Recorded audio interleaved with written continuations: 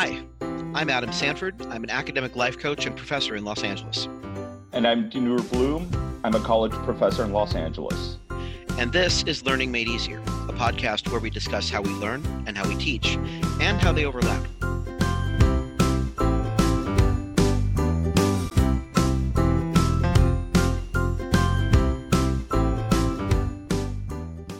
Welcome back to Learning Made Easier.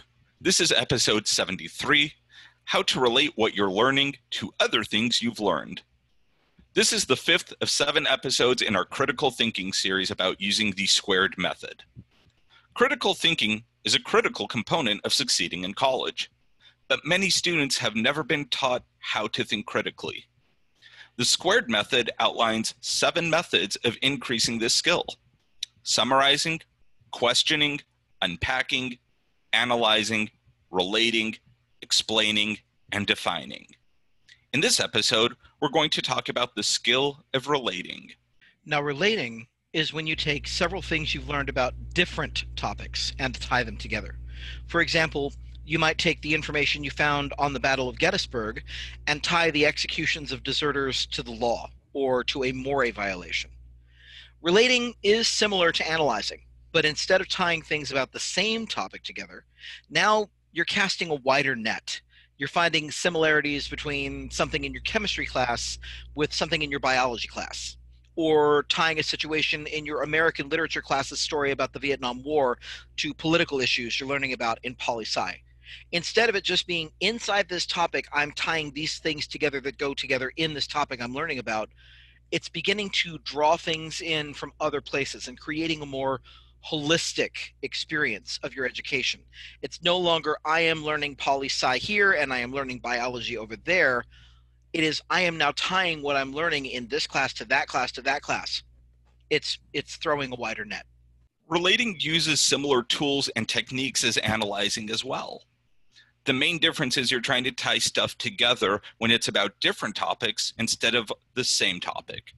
So you'll still ask things like, how does this thing go with that thing? How are they related?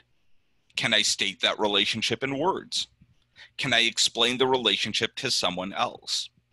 Can I use that relationship to answer questions or show a deeper level of learning? So we know that these have been short episodes, but we're just hitting one thing from the method in each. So you get a few short episodes. Hey, they're quick bites. But our experiences with it include this. I use relating all the time. I use it whenever I'm trying to express why students should care about the topics I'm teaching them. And in one of my assignments, I ask them to explain how something they learned in my class helped them understand a situation in their life, or how it's similar to or connected to something they learned in another class, or even in another learning situation entirely, like summer camp, or their church group, or being on a sports team. And by tying these seemingly unrelated ideas together, my students gain a lot of insight both about their own lives and about the stuff they're learning in my sociology class or my criminology class. They're going beyond just what they're learning inside the class and saying, hey, this thing I just learned about in sociology sounds an awful lot like this other thing I just learned about in poli-sci. Maybe they go together. And I love relating material from my classes to things I've heard at academic conferences or things I hear in the news or even things for fun. And a good example for me is when I teach about social control in my classes, I'll use the law. It's a pretty easy and obvious way of looking at social control and rule enforcement, but I also use sports. Shocking, I know. I'm sorry, you use sports, Dinur? Are you sure that you are actually, Dinur, using sports? I know. I'm just saying. So I'll ask my students, what are the unwritten rules that are happening here? When you see a fight after a player's gotten hit, why is that fight happening even if the referee has called a penalty? When I show my students baseball players who are being hit by pitches, I'll ask, why is retaliation okay? Or why do the players think it's okay in this situation? So it's taking this big complex idea of social control, both formal and informal, and it's applying it to an arena that they might not have thought about before. It lets them see how there are rules of behavior in sports that are very different from the official rule book. And I've had students who, when they really don't understand how to study, I will relate it to their sport. I mean, I'm not a sports person in the way that you are, Janor, but I remember I had a student who was a student athlete, frustrated as heck with my class, and I asked him what he was doing to study, and he said, well, I just keep trying hard. I just keep trying hard.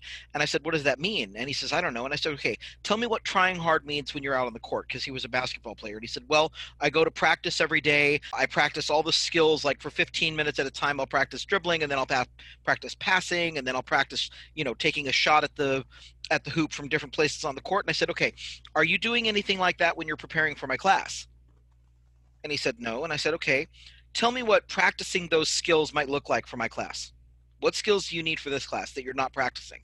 And all of a sudden it clicked in his head, oh, I need to do things for the class the same way I do them for the court. And suddenly his grades began to go up. It was amazing. I am a theater geek in the same way that Dinur is a sports geek. I love theater, especially musical theater, and I will talk to my students about shows that have come out, new songs that I've learned, and the lyrics specifically. So a couple of years ago, when Hamilton was really big, I was trying to explain to the students how there are unwritten rules in society that we all just know this is the way things are. And I was talking about norms, and I said, okay, here's an example for you. During Hamilton's life, during the late Revolutionary War, early American period in the late 1700s and early 1800s, one of his buddies calls a guy out for a duel. Now, today we think of dueling as, what? That's something that nobody does.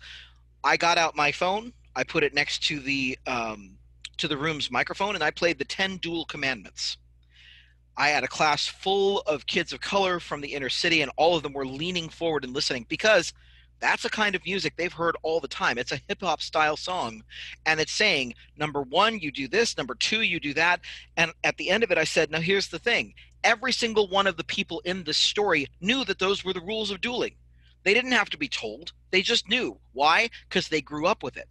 I had students coming up to me after class, both asking where they could find the soundtrack and saying, I never knew a white guy would listen to hip hop. And I said, are you kidding? I was 15 when Run DMC came on the scene. Are you kidding? I listened to hip hop.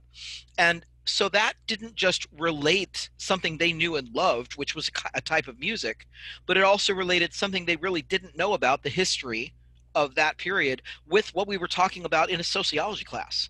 When I can relate things that look unrelated like that for my students, I just want to dance a little dance and say, ha, ha, ha, they learned something today because they thought it was interesting. And teachers, that's one of the reasons to do this, by the way. Get them to relate what they're learning to something else that they're learning. And if possible, make one of those things like a guaranteed in, like hip hop music for my students. And one of the ways that my students can earn A's on my term papers is by taking the material that they're writing about for me and explicitly connecting it to material from other classes.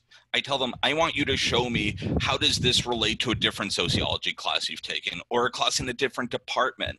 Tell me how they connect, because I want your learning to be more than just one class at a time, each in its own box. I want you to start making these connections, because I think that these connections can help your education become a lot deeper. It broadens our understanding. And so that's the way I can reward my students. You want to get the A?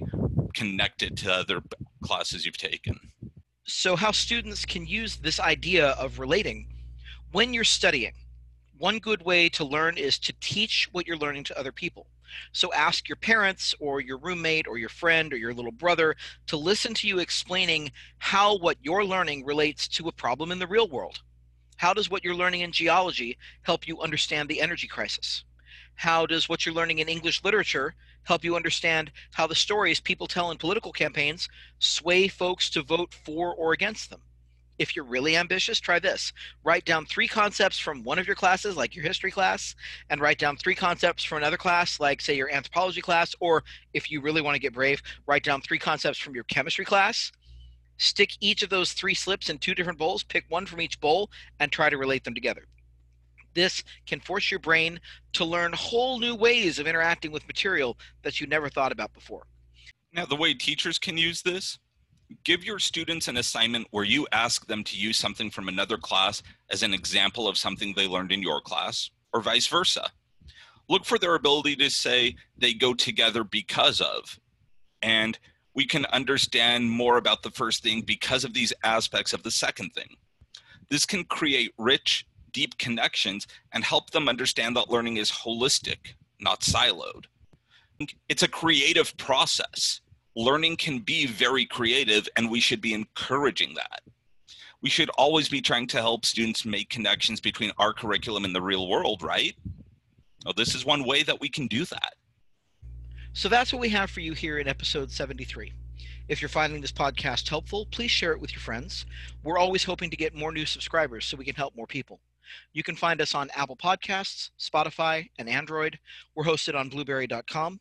And also, we'd really appreciate it if you wrote a review of this podcast on Apple Podcasts. Be sure to join us next week for episode 74, when we'll talk about how to explain what you're learning, both to yourself and to other people.